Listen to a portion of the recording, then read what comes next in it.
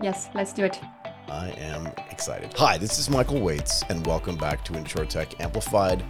Today we are joined by Meeri Savolainen. You're laughing at me. The founder, CEO, and it says it on your LinkedIn profile. It says troublemaker. I want to know what that means as well at INZMO. Thank you so much for doing this. It's great to have you on the show. Talk to me about the troublemaker thing. Why are you a troublemaker?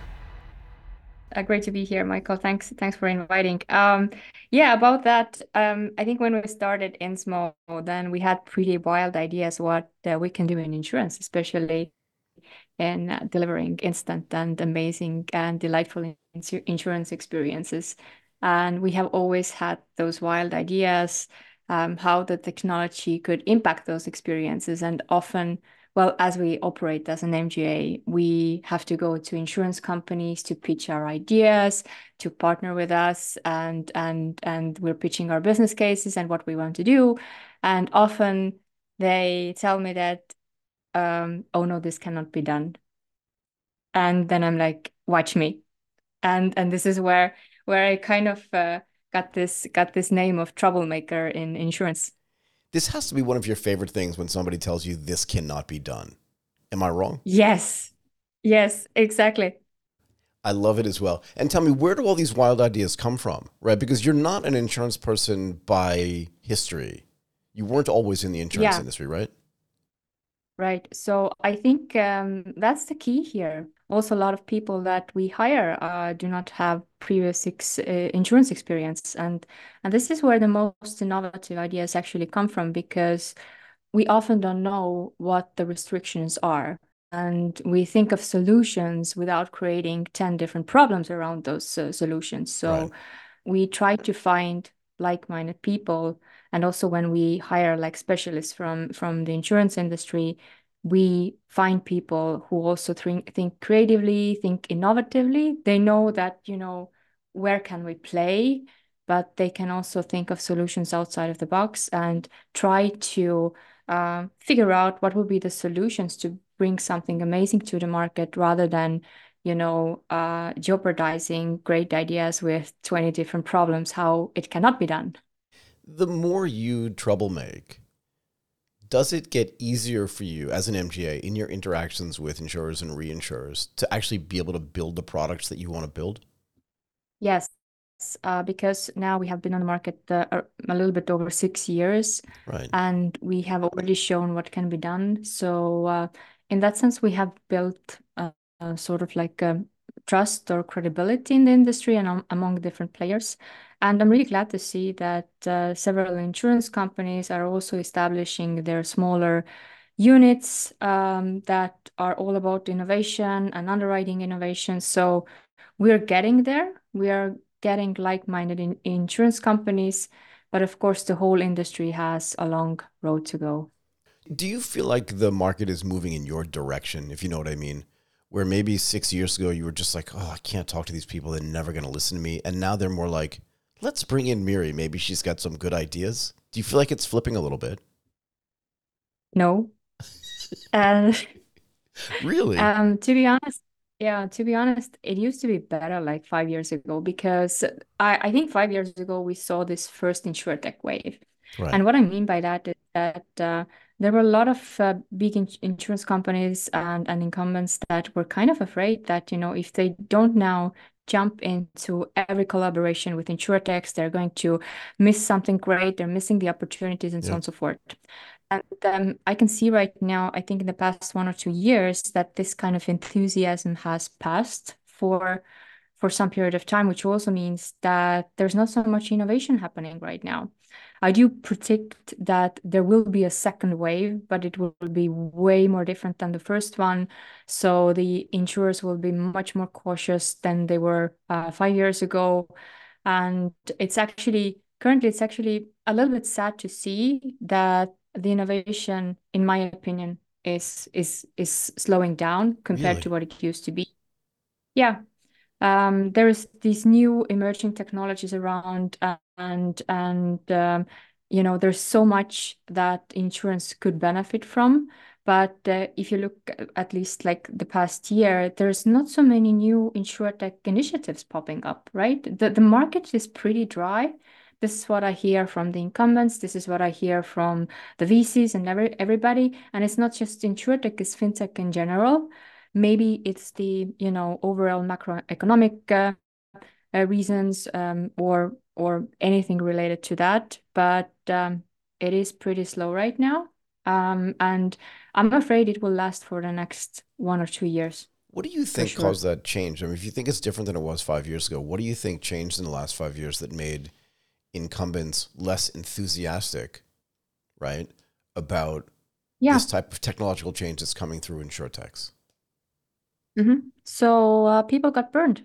I mean, jumping into a new venture, of course, it's a leap of faith. Collaborating with startups and tech providers, of course, like I think, maybe they didn't realize that, out of 10 different initiatives, one might be successful, and which means that nine you're throwing into the trash. And this is part of the game. And I Yeah. think a lot of partnerships got burned, and now they're much more cautious. I also feel it like when I go pitch to incumbents for a new and innovative product, then it has to be with a significant business case, with already, partnership signed and so on and so forth. I mean, we are today in a position where we can deliver that, but if I was a first year startup, I couldn't deliver this. So we both have to take some sort of a leap of faith. And incumbents today are not so eager to take this leap of faith anymore. It's a really interesting point. I'm super curious if you think that it was better for you to start 6 years ago and that it would be harder to start today, right? Because now, because you've been around for 6 years, you have built up that credibility. People do trust you. So that even if it's harder now, do you feel like it would be harder to start something from scratch today than it was 5 or 6 years ago? Definitely. And I think this is also the reason why we don't see so many startups popping up in insurtech right now, because usually insurtech needs some sort of like a partnerships with the incumbent. For So sure. they are not capable of riding their own risks from day one. So they have to sell to someone, right? And usually Yeah. these are corporates, incumbents, and so on. And if they don't establish those partnerships, like in the first like months or a year of their operations, they don't get funded. They don't have business. There's nothing. Definitely much more difficult. Do you feel like do you feel the impact of this funding decline that you're talking about? Yeah. Absolutely. Fundraising today is like the most difficult it has ever been. Right. And we are today looking very much at the bottom lines, the burns, when are you going to break even?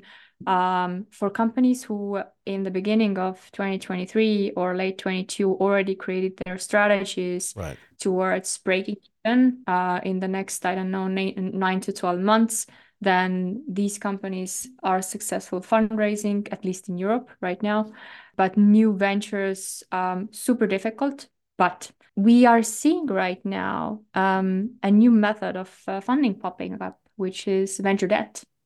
Okay. So, and we see several venture debt companies being currently established and raising funds. And there is now, let's say, a new mechanism on the town, and which gives better alternatives also for the founders, that maybe you don't need to raise the equity, because equity is always most expensive way. Giving away shares is always the most expensive way to It's raise dilutive. capital. Yeah, you don't want to dilute as much as you possibly can, right? Right. And now you can fund your company with maybe a mixture of equity and venture debt, because usually venture debt matches the investments of your shareholders or new investors. So it's a great alternative that is not very much used right now, but I already see like so many venture debt companies and offers popping up. The money is there. The game has changed. There was a big trend a few years ago in the e-commerce markets where they would fund revenue, right? Hmm. So, and they would create a structure for the debt where it would fund the revenue. So no matter what your revenue was, if it was $10 million or $1 million, they would just take a percentage of revenue no matter what. Is that also happening in the insurtech space? Yeah, it is. So I'm Interesting. not only just revenue-based financing, but also growth loans. Right. So that are not so much maybe related to your revenues, because sometimes you want to fuel the growth by, opening up a new market, and it's an investment, so it doesn't deliver revenue immediately. Yeah, there is several mechanisms available, and yeah, I would encourage everybody to look them up and not only be dependent on equity financing. I think there's a secular change taking place in the way that startups are being funded. And I'm really curious what you think about this, that there's this a little bit sort of anti-venture capital culture getting built because of the Yes. necessity to grow in a way that's maybe not as healthy as you'd like it. Do you feel that as well? Yeah, absolutely. The whole game of fundraising has changed.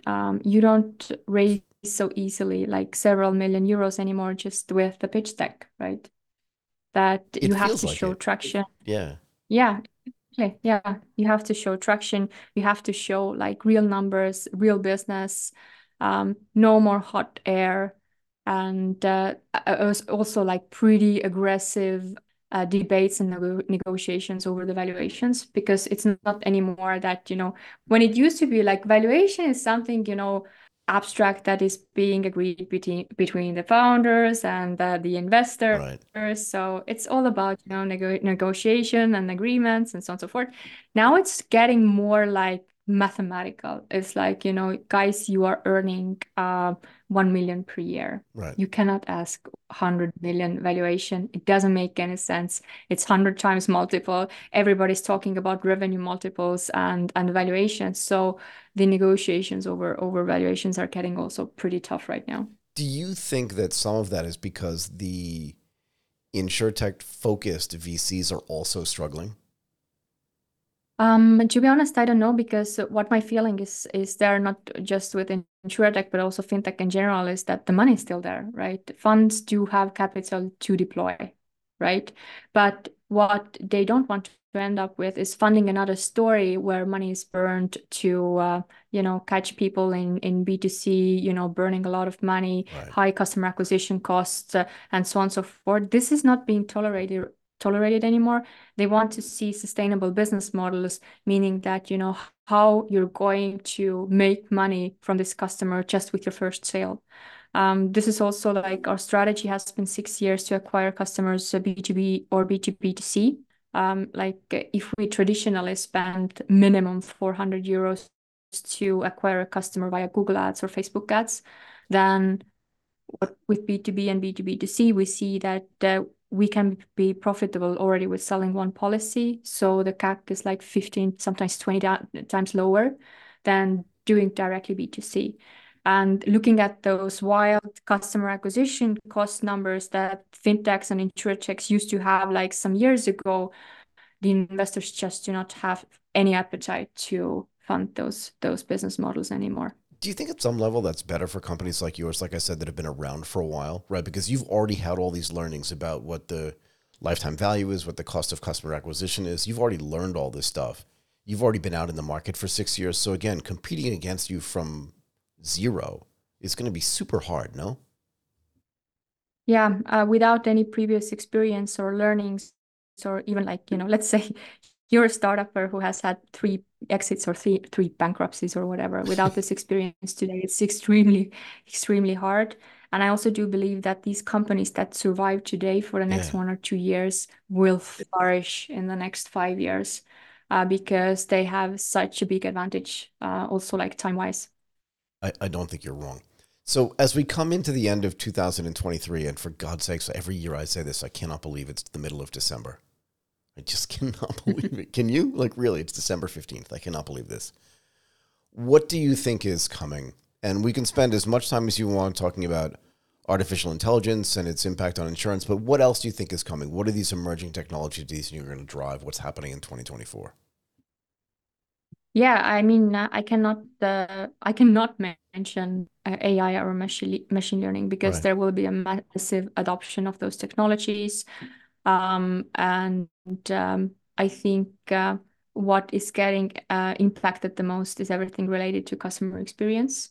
Okay. And literally, customers will shift towards companies that provide instant and most convenient services, usually powered by AI and machine learning. Of course, there will be a massive impact towards fraud detection, because also what we see in our business that there are already technologies and mechanisms available to instantly minimize fraud and to detect fraud, and that would be definitely a heavy impact. Of course, all the like policy issuing and agreement and contract management that will be affected by that. But I think the majority, the biggest impact we will see is everything related to customer interaction, customer experience, and I'm glad to see that the customers will win a lot in 2024 for sure. If you want to talk about customer experience, right, the first thing that comes to mind is not just the policy and the pricing, but everybody Yeah, says that the rubber hits the road when a claim happens. So exactly. Because do you want to talk a little bit Mhm. about how artificial intelligence will impact what a claims experience would look like and what you think that that should look like as well, just based on the stuff you've already said?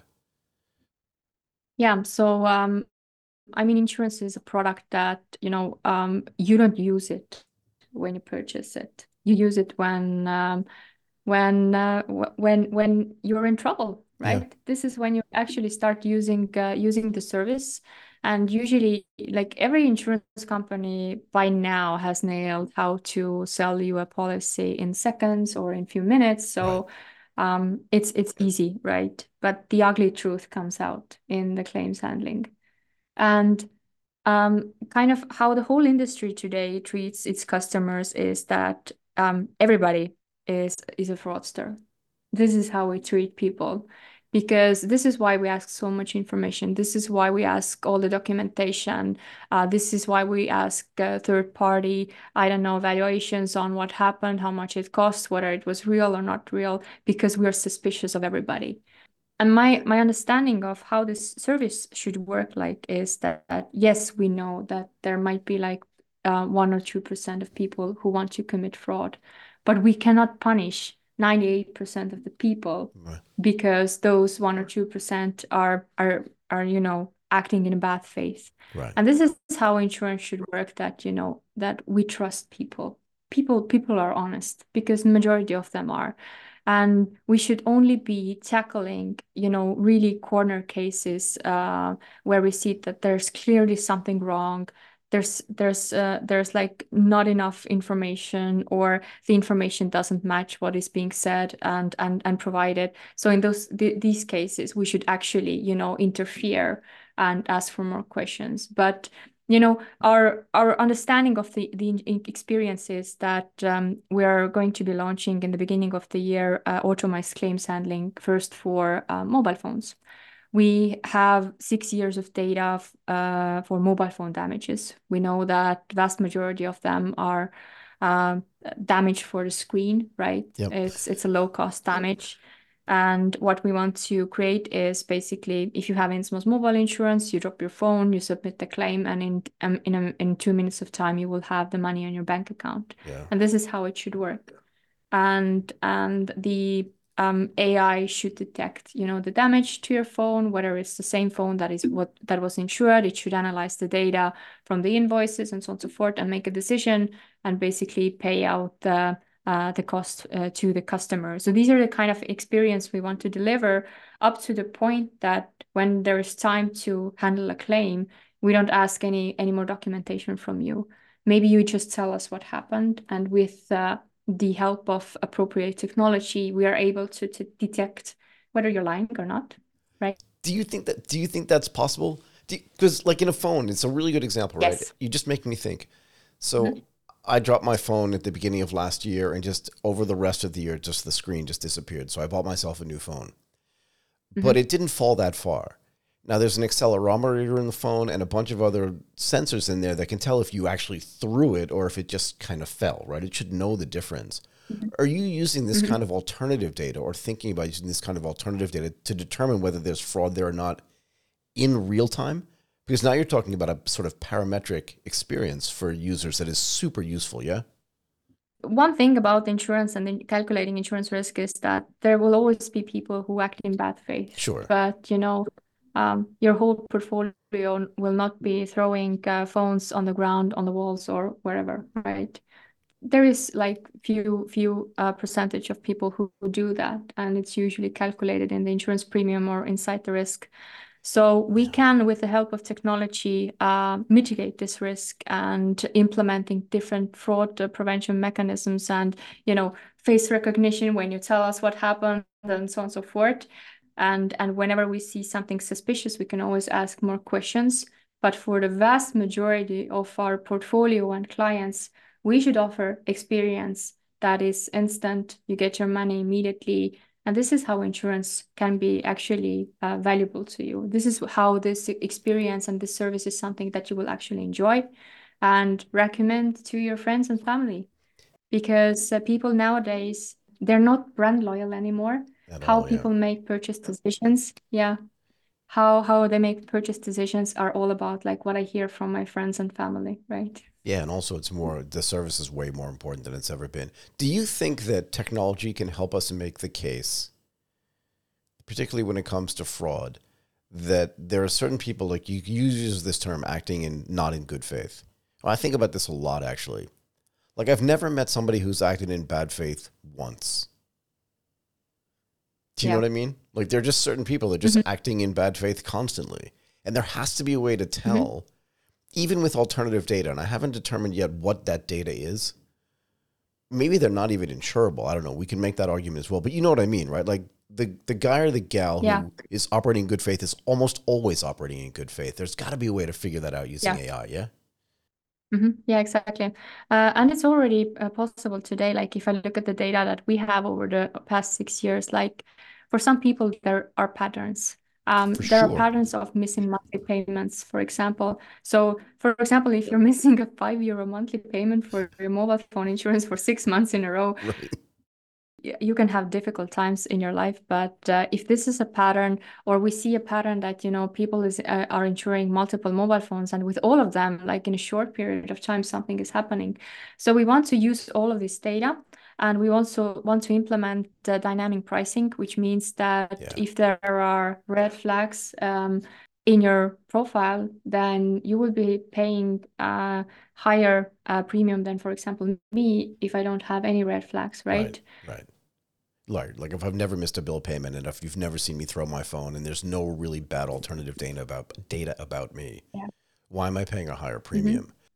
Do you feel like there's, it's hard for me to say this just because I'm so much older than you are, but do you feel like there's a generational change in the way that people are perceiving the usefulness of insurance? And if so, how can you mitigate that? Yeah, so what I have definitely seen is that the older generation is definitely much more risk averse, meaning that especially in Central Europe, they are overcovered, right? They are Yeah. overinsured. They have insurance policy for everything. And there's also differences between like different countries in Europe. For example, I come from Estonia. Right. We only insure what is mandatory, and we insure when the damage has already happened. And our average, we spend on average €200 per year for insurance, compared to Germany or Central Europe that spends €2,400 per year for insurance. They're overinsured and so on and so forth. So I think this is the kind of mentality for a little bit older generation. And if we look at the demographics, the younger people get, the less they are educated about the need for insurance. And now it's the question that I would say, how do we make insurance sexy for a younger audience? Yeah. And it's all about finding the key to communicate and educate them. And how we are communicating insurance right now is that for us, insurance is a way to protect your financial freedom, because everybody's dreaming of freedom, financial freedom, flexibility, and so on and so forth, living a free life nowadays. And insurance has a big part in creating a financial freedom, because it doesn't matter how much money you make. It doesn't matter how much money you have saved. If you haven't mitigated risks, your 20,000 euros on your bank account can be gone in one day if you crash your car and you don't Right. have insurance, Right. or you create some damage in your rental home and you don't have insurance. It's gone. So for us, and how we communicate this, is that insurance is one of the keys to financial freedom. Do you think this requires like a rethinking of the way that the products are designed? Right? Because maybe the Yes. things that are getting insured are, or the products that were designed to insure specific things are insuring the wrong products now because this generational change, right? Like I always had a desktop computer. My daughter will never have that. Do you know what I mean? So maybe, and that's just one example, but do you think that product design needs to change as well in the context of this? And I'm curious if you think that the AI and the ML can help fix that too. Yeah. So unless you have a gamer daughter, she probably doesn't have a PC on her table. Right. So, but there's plenty of those young people too. So PC is not dead. No, I know that. I know. And I was just using that as an analogy, right? It's just that there are certain things that younger generations do that older people are not thinking about, right? So maybe yeah, the product design exactly. also has to consider what the product is that's being insured as well. Yeah, absolutely. So definitely, as you see today, more and more young people work as freelancers, and Yeah. there is completely different risks because these people, they are like one-man companies. So they have their own assets, they have their own computers, they have their own liability also when it comes to providing work with a certain quality. They are afraid of losing income. So income protection could be something that is interesting. So they are like these one-man shows that have completely different set of risks that need to be covered. And also like people living nowadays, working remotely, working abroad and so on and so forth. So this kind of lifestyle is also a different type of risk, and whatever you're carrying around when you're traveling and working abroad and remotely and so on and so forth. So all of those things have to be protected. Your health has to be protected. And Right. again, like accidents, liabilities, and so on. So it's definitely a new set of risks that we're dealing with. And not to forget about all the risks that happen in the internet, of course, cyber risks and everything, losing your identity, different cyber attacks, and these are new types of risks that have to be covered. So when I was my daughter's age, right, I worked at companies like Morgan Stanley and Goldman Sachs, and they just provided group insurance for the entire company. And it was very straightforward, right? We filled out a bunch of forms and they just provided group insurance for us, and we all kind of fell into the same cohort. But you do bring up this interesting thing that I think about a lot, and that is if I work in a specific industry but I work alone, there are another 100,000 people just like I am. But none of us can get access to a group policy because there aren't enough of us in the same place or in the same company. Do we need to address that as well? And can technology help us address that by creating kind of these communities or cohorts that can then get group insurance at the same level that I used to be able to get when I was a kid? Yeah, absolutely. Because I also do see that in the future there's kind of like a platform where you can sign up, right? Yeah. And you are working in a specific area, you're a specialist or an entrepreneur of some sort of, and you are kind of creating this pool of risk for an insurance company, and insurance companies can bid on that and provide the coverage. So that's definitely something that's, and of course, this whole experience again has to be instant, super easy, really easy to understand, and what is most important is that when you used to work in a company that provided you this insurance coverage, did you actually understood that you're covered No, against something? no, I Yeah, did not. exactly. So that's my whole point, that even if the insurance was there, you probably didn't use the service because you didn't, maybe even if you knew it was there, you didn't know what it is, I had no what idea. it actually provides me. It was just another nice thing in Benefit. your package or a tick in the box. Yeah, exactly. These are our perks and so on and so forth. But if people do not understand what this is about, it doesn't add any value to our lives. Yeah, there's so many things to talk about this. I was actually talking to a guy in India who runs a platform.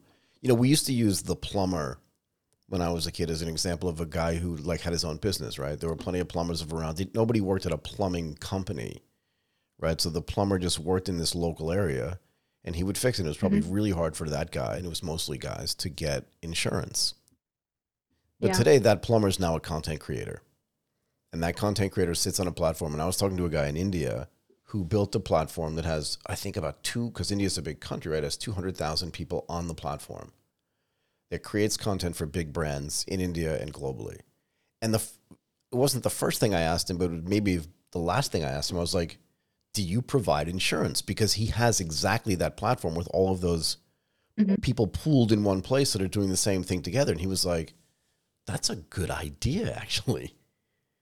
But don't you think that's going to happen for those type of, I don't want to say gig workers per se, but like for those types of freelancers? Do you see that happening as well?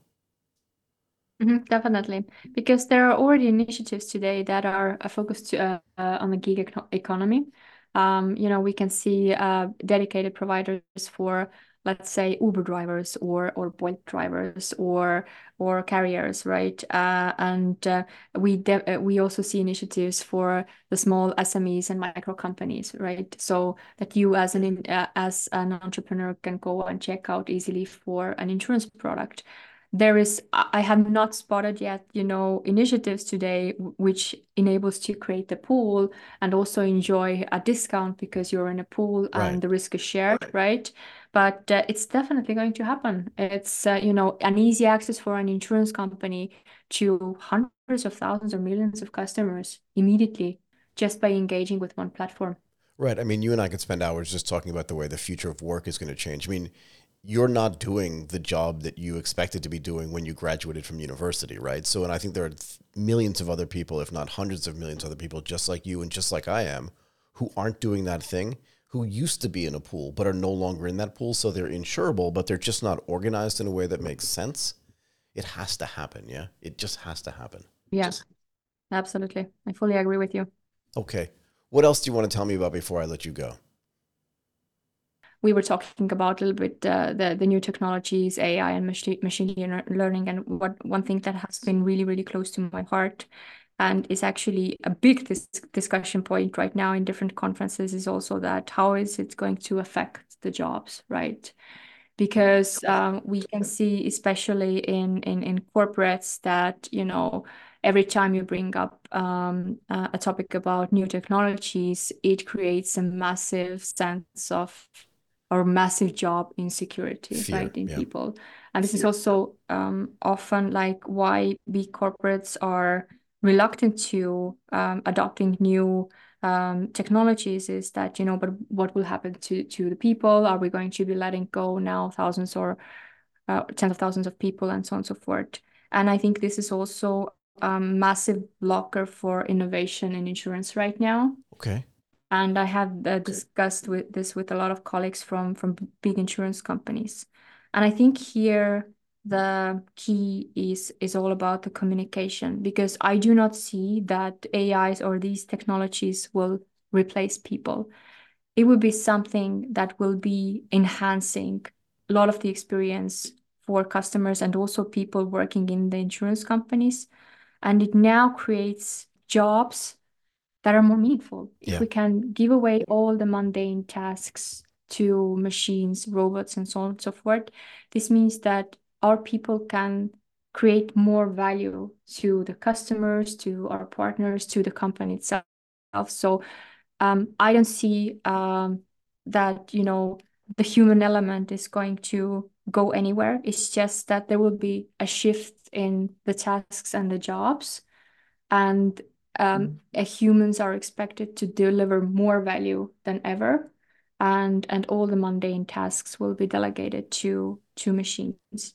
So my entire career at Morgan Stanley and Goldman Sachs was based on using technology to take away the mundane tasks. I did that. That's what made me famous at work, and it never got me fired. Mhm. And I think that this was true for everybody with whom I worked. And I think you're 100% right. The technology is there to supplement people that are really great and enable them and enhance them to do better things and to do things that are much more engaging for them and much more fun. And if you can take away the mundane tasks, you can unlock a whole bunch of new ideas from people that weren't possible before because they were stuck doing the same thing every single day. And all I did at work was take the machine and just say, do this stuff I don't really want to do, and let me think about things that I want to do. So I'm 100% convinced that technology is an enabler. It's not something that's going to get a bunch of thousands and 10,000s of people fired. What do you think? Yeah, exactly. But the key here is that if we do not educate our people, Agreed. like what are those technologies and how they will be working for us, and how they will enhance our careers, and how they actually enable us to learn something in a completely new field and become an expert. Because how I see this is that if I train my people today regarding AI and machine learning, and they will become one of the best in the insurance field. Absolutely. If we exit INZMO, let's say in 5 to 7 years' time, these people will have thousands of, job offers in their LinkedIn every day, just because what they know, right? So, and I think we have to educate our people much more. In startup, it's relatively easy because we are all about tech, but um, it's a bit sad to see for me that in larger companies where there's all those financial means available, Right. right, All to those create this resources. Yeah. innovation in a large scale. So what the main blocker is that people inside start blocking it. And Interesting. otherwise, yeah, it would be a massive value, especially for the big ones. And yeah, and I also see that the heads of innovations or the innovation leaders also do not want to be the bad guys again, coming out with a new technology and making everybody afraid, okay, do they have a job tomorrow? I am going to thank you now, Meeri Savolainen, the founder, CEO. You call yourself a troublemaker, but I'm just going to call you a brilliant thinker at INZMO. I really appreciate you doing this today. I hope you enjoyed this as much as I did. This was awesome. Absolutely. Thank you so much, Michael.